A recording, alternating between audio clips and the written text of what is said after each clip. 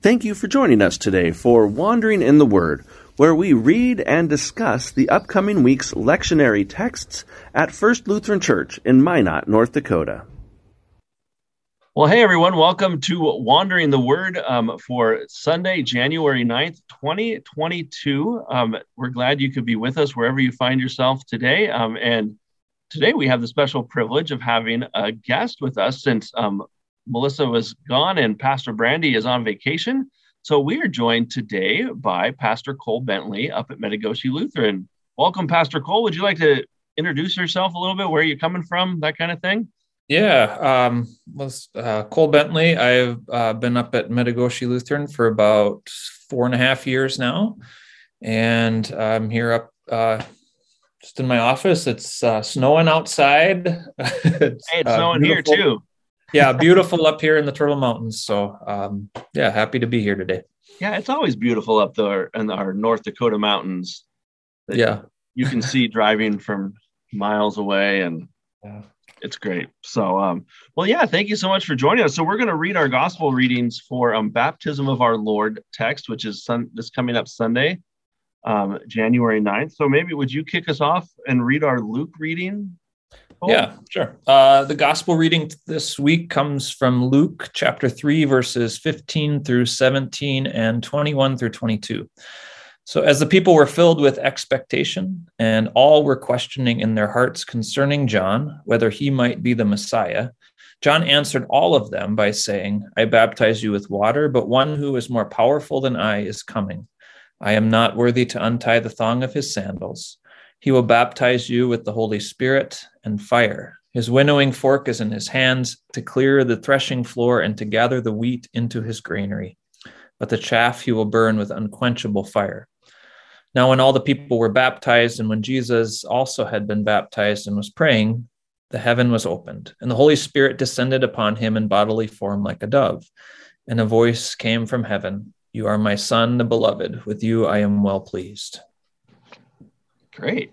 Thanks. So, I don't know, as we're reading this, baptism themes obviously come out, but is there anything in here that kind of jumps out at you initially?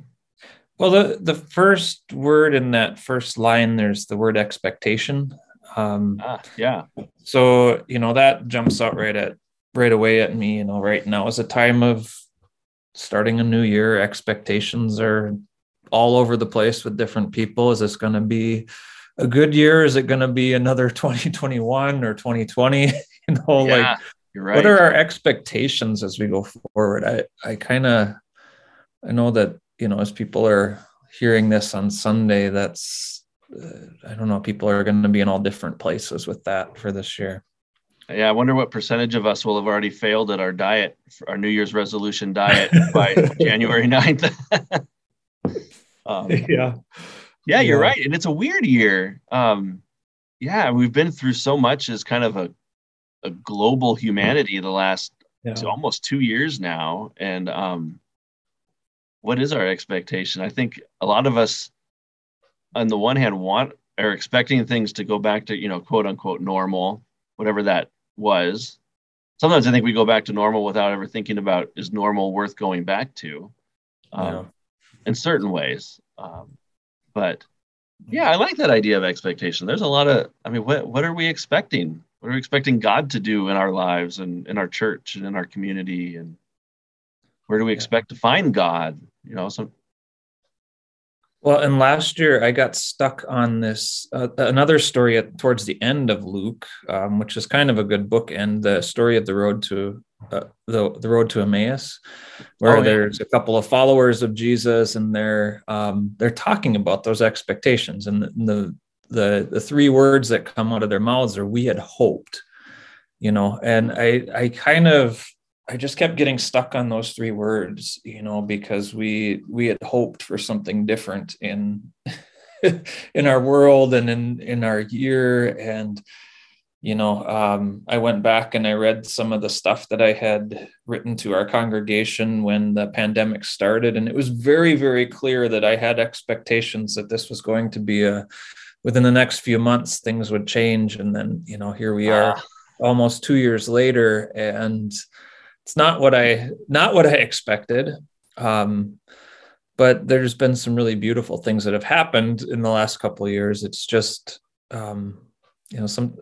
sometimes as we try and figure out those expectations, it's just feels like in the last 2 years, it's been really hard to figure out what to expect or where things are going. Yeah, I hear you. I mean, it's kind of like, it's weird to hear these words of Jesus and think about baptism, because, John's saying, I'm baptizing you with water. Jesus is going to baptize you with the Holy Spirit and fire. I'm glad we didn't adapt that specifically to our baptism liturgy, although we do light a candle. But the winnowing fork is in hand. He's going to clear the threshing floor, gather the wheat, burn the chaff. And I think there is a certain sense where Jesus here is talking specifically about people, but I don't think it's out of the realm to like think about it in our own lives too. I mean, like this, right? We are both and people as Lutherans. We hold things in tension all the time: the chaff and the grain, and our hopes and our failed hopes. We can, in the midst of a pandemic, when things are so hard, we also can see beauty, in maybe unexpected places, but it's still there. We can still see love and compassion in the midst of a divisive country. You might have to look harder, but it is like it's not that God is absent. It's just sometimes we might have to adjust our expectations, I guess. Or well, what are we letting go of? What are we holding on to? And how do we sort through that? I mean, this is the wheat and the chaff is a sorting process, and how do we keep track of those things in our own lives? I picture like that winnowing fork. I've heard this, I don't know if it's true, but you kind of take all of it and you just throw it into the air, and the chaff blows away in the wind, and the grain is heavy enough that it falls down. But that does require kind of a letting go posture, if you will, from our part. Letting that chaff blow away as much as we might want it to hold on to it. And it's hard. I mean, churches traditionally we have a hard time changing, but it's really true for any institution and organization or group of people. Like we like the way it is because of the way it is, and it's comfortable. But oftentimes change doesn't happen when we're comfortable. Healing doesn't often happen when we're comfortable. It takes some uncomfortableness, the physical therapy, the relearning to use muscles. And that's not always easy. That's hard. It's hard work. But you have to kind of have to let go and let God do God's thing, I think. But we have another great reading for Sunday this week, and it's Isaiah 43, and this is near and dear to my heart. And as being up at Camp Metagoshi there, Cole, my very first year as a camp counselor was in Coeur d'Alene, Idaho, at Camp Luther Haven, and my very first year, the theme for that summer camp of, I think it was 1997, was Isaiah 43. And so I have all these camp memories that pop into my head when I read this text, especially the first 3 verses. But I'll go ahead and read it. This is will be our Old Testament reading for Isaiah 43, verses 1 through 7. But now thus says the Lord, He who created you, O Jacob, He who formed you, O Israel, do not fear, for I have redeemed you. I have called you by name. You are mine. When you pass through the waters, I will be with you, and through the rivers they shall not overwhelm you. When you walk through fire, you shall not be burned, and the flame shall not consume you. For I am the Lord your God, the Holy One of Israel, your Savior. I give Egypt as your ransom, Ethiopia and Seba in exchange for you. Because you are precious in my sight and honored, and I love you, I give people in return for you, nations in exchange for your life. Do not fear, for I am with you. I will bring your offspring from the east, and from the west I will gather you. I will say to the north, give them up, and to the south, do not withhold. Bring my sons from far away, and my daughters from the end of the earth. Everyone who is called by my name, whom I created for my glory, whom I formed and made. So there's the prophet Isaiah. Yeah. I love those words. I understand why we cut out at Bible camp 20 years ago, oh my God, it was actually 25 years ago. The parts about, because it's kind of awkward to talk about, like, God, I love this group of people so much that I'm going to exchange this other group of people from Egypt or Seba or Ethiopia for you. That doesn't sit well, but the loving notion does. Yeah. Well, the extent to which God is willing to go for us. I mean, what a great Bible camp text, but also a great baptism text. I mean, in some ways, it works. The promise that we experience in our baptism, and as we bring our kids to baptism, it's all right here. I mean, this one fits so well with what we're doing or what we believe and what promises we cling to in our baptism, in the Lutheran theology for sure, but I think just in general, that God calls us by name. We are God's. And then, there's a lot of imagery there that links us back to, Exodus and things like that, passing through the waters or through the rivers. That these things don't overwhelm us, the flames don't consume us. There's, anything we go through in life, we have this promise that God is with us and we'll never have to go through any of that alone. Yeah. What a great promise for today. It is. I mean, you're right about the baptismal promise in there. God says to Jesus, you are my son, the beloved, with you I am well pleased. And yes, that was for Jesus, in Jesus' baptism, but we hear those same words here in Isaiah that I think are spoken in our baptism too, that do not fear, I've redeemed you, I've called you by name, you are mine.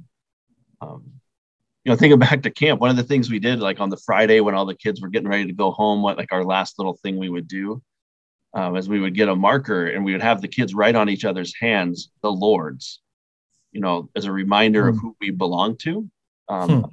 And I think Toy Story had just come out that year. And so we talked about the scene of Toy Story, right? Where Andy, the kid, takes Woody, the cowboy, and has his name Andy written on Woody's foot. As a claim that this is mine. He belongs to me. And that's essentially what that cross on our forehead. We're sealed with the Holy Spirit, marked with the cross of Christ forever. Like we know who we belong to. We've been claimed. Well, and with any of these, prophetic texts in the Old Testament, especially, look at Isaiah and what's going on with people as they're hearing this for the first time, being in a state of exile and being away from what they know to be the promise, and that kind of time apart from each other, apart from their space of worship, and that something we've been going through for the last couple of years in our own way. But here's this promise that even though things are rough right now, even though that this isn't what to be the promise, there's still this claim on you, and God will fulfill that. Will give up everything to make this whole again. And there's really a wonderful promise in the midst of struggle, in whatever struggles we face in life. Yeah, indeed. The waters that we walk through, the fires we feel like we walk through. Not literally, I don't think. I don't think we're supposed to put them literally to the test, but the promise is still there, though. You're right. Yeah. Make a fun children's sermon, I suppose. But oh yeah. Any chance I have to play with fire is always right. It's always good and dangerous, but yeah. Well, a good chance, this coming with baptism of our Lord. Epiphany is here in a couple days from when we're recording this, January 6th. And then we got baptism of our Lord, and it's a great time for I think all of us to be reminded of that promise. Of who we belong to. It's not based on our own abilities; it's on God's solely in God's grace and love, and that's a good promise. So, well, Cole, any closing thoughts here on our text before we wrap up? Going back to the gospel reading, there's one thing that just really strikes me, and it's in the part that we leave out on Sunday. So the verses 18 through 20. Yeah. And what happens there is, so I'll read it. So with many other exhortations, John proclaimed the good news to the people, but Herod the ruler, who had been rebuked by him because of Herodias, his brother's wife, because of all evil things that Herod had done, added them up by shutting John up in prison. And so we leave out the part of John getting thrown into prison, and then we bring Jesus into baptism. So what happens is Luke doesn't actually say anything about who baptizes Jesus. And, and you start out with this confusion about who John is and what sort of powers he has. And I think some of the early church was struggling a bit with, some of that, whose power is given by who, and, and so there's this question. It's more of like a Bible study question than it is a preaching question to try and unpack it. But this question of, what sort of relationship is there between John and Jesus? And two of the Gospels speak directly to John baptizing Jesus, and then Luke and John kind of avoid it in order to, I think, create some separation between the two to not confuse the two, because there is confusion, and in the early church there's confusion over John's role, and so it's interesting as we kind of dig a little bit deeper into each of the Gospels and how they understand who John is. We see a little bit of that come out in how they present this baptism story, and I don't know. I found that really, really interesting.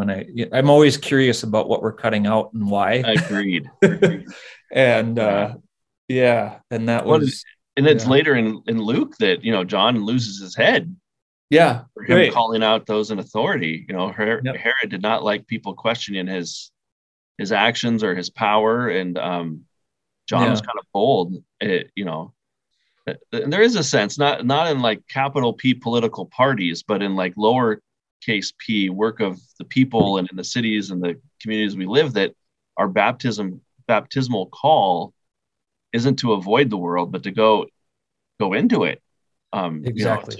To work for justice, and to our baptismal kind of the litany that we go through in every baptism. That for parents, the responsibilities to place in their hands the creed and the 10 commandments, and teach them the Lord's Prayer, and to work for justice, and to care for creation, to love all people. I mean, that involves us standing up and sometimes rubbing the people with power the wrong way.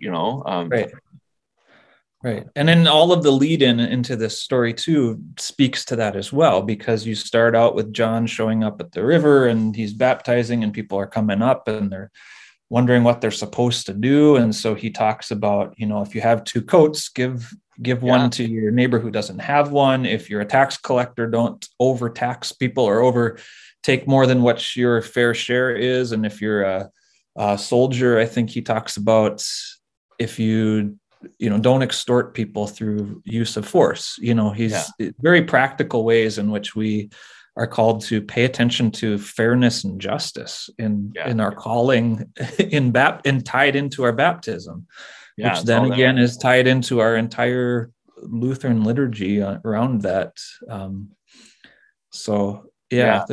There's a lot going on here, and a lot of different ways we could spend, months on this. You could form a whole Lutheran denomination on it if you want. You probably could. Yeah. Yeah, maybe. I mean, you're right. The Isaiah text is kind of the I love you. I've redeemed you. I've called you by name. You are mine. And I think that's meant for a people. It's not meant as an individual, although we as individual, American folk like to individualize everything. That was like, I've called you y'all.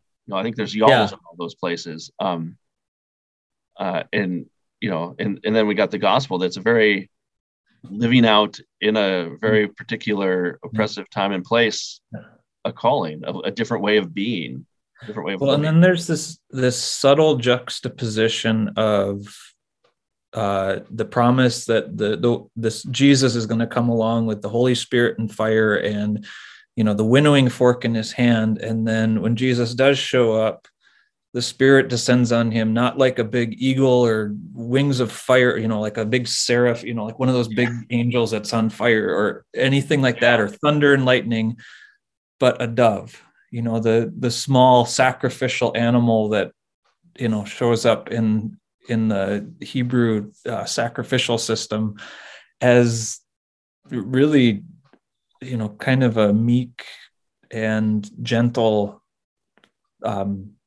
symbol of God's presence. Not a carnivorous bird of prey. It's So back to expectations. We're expecting the winnowing fork and the fire and brimstone and everything, and here comes the Holy Spirit in the form of a dove. That's fascinating to me as well.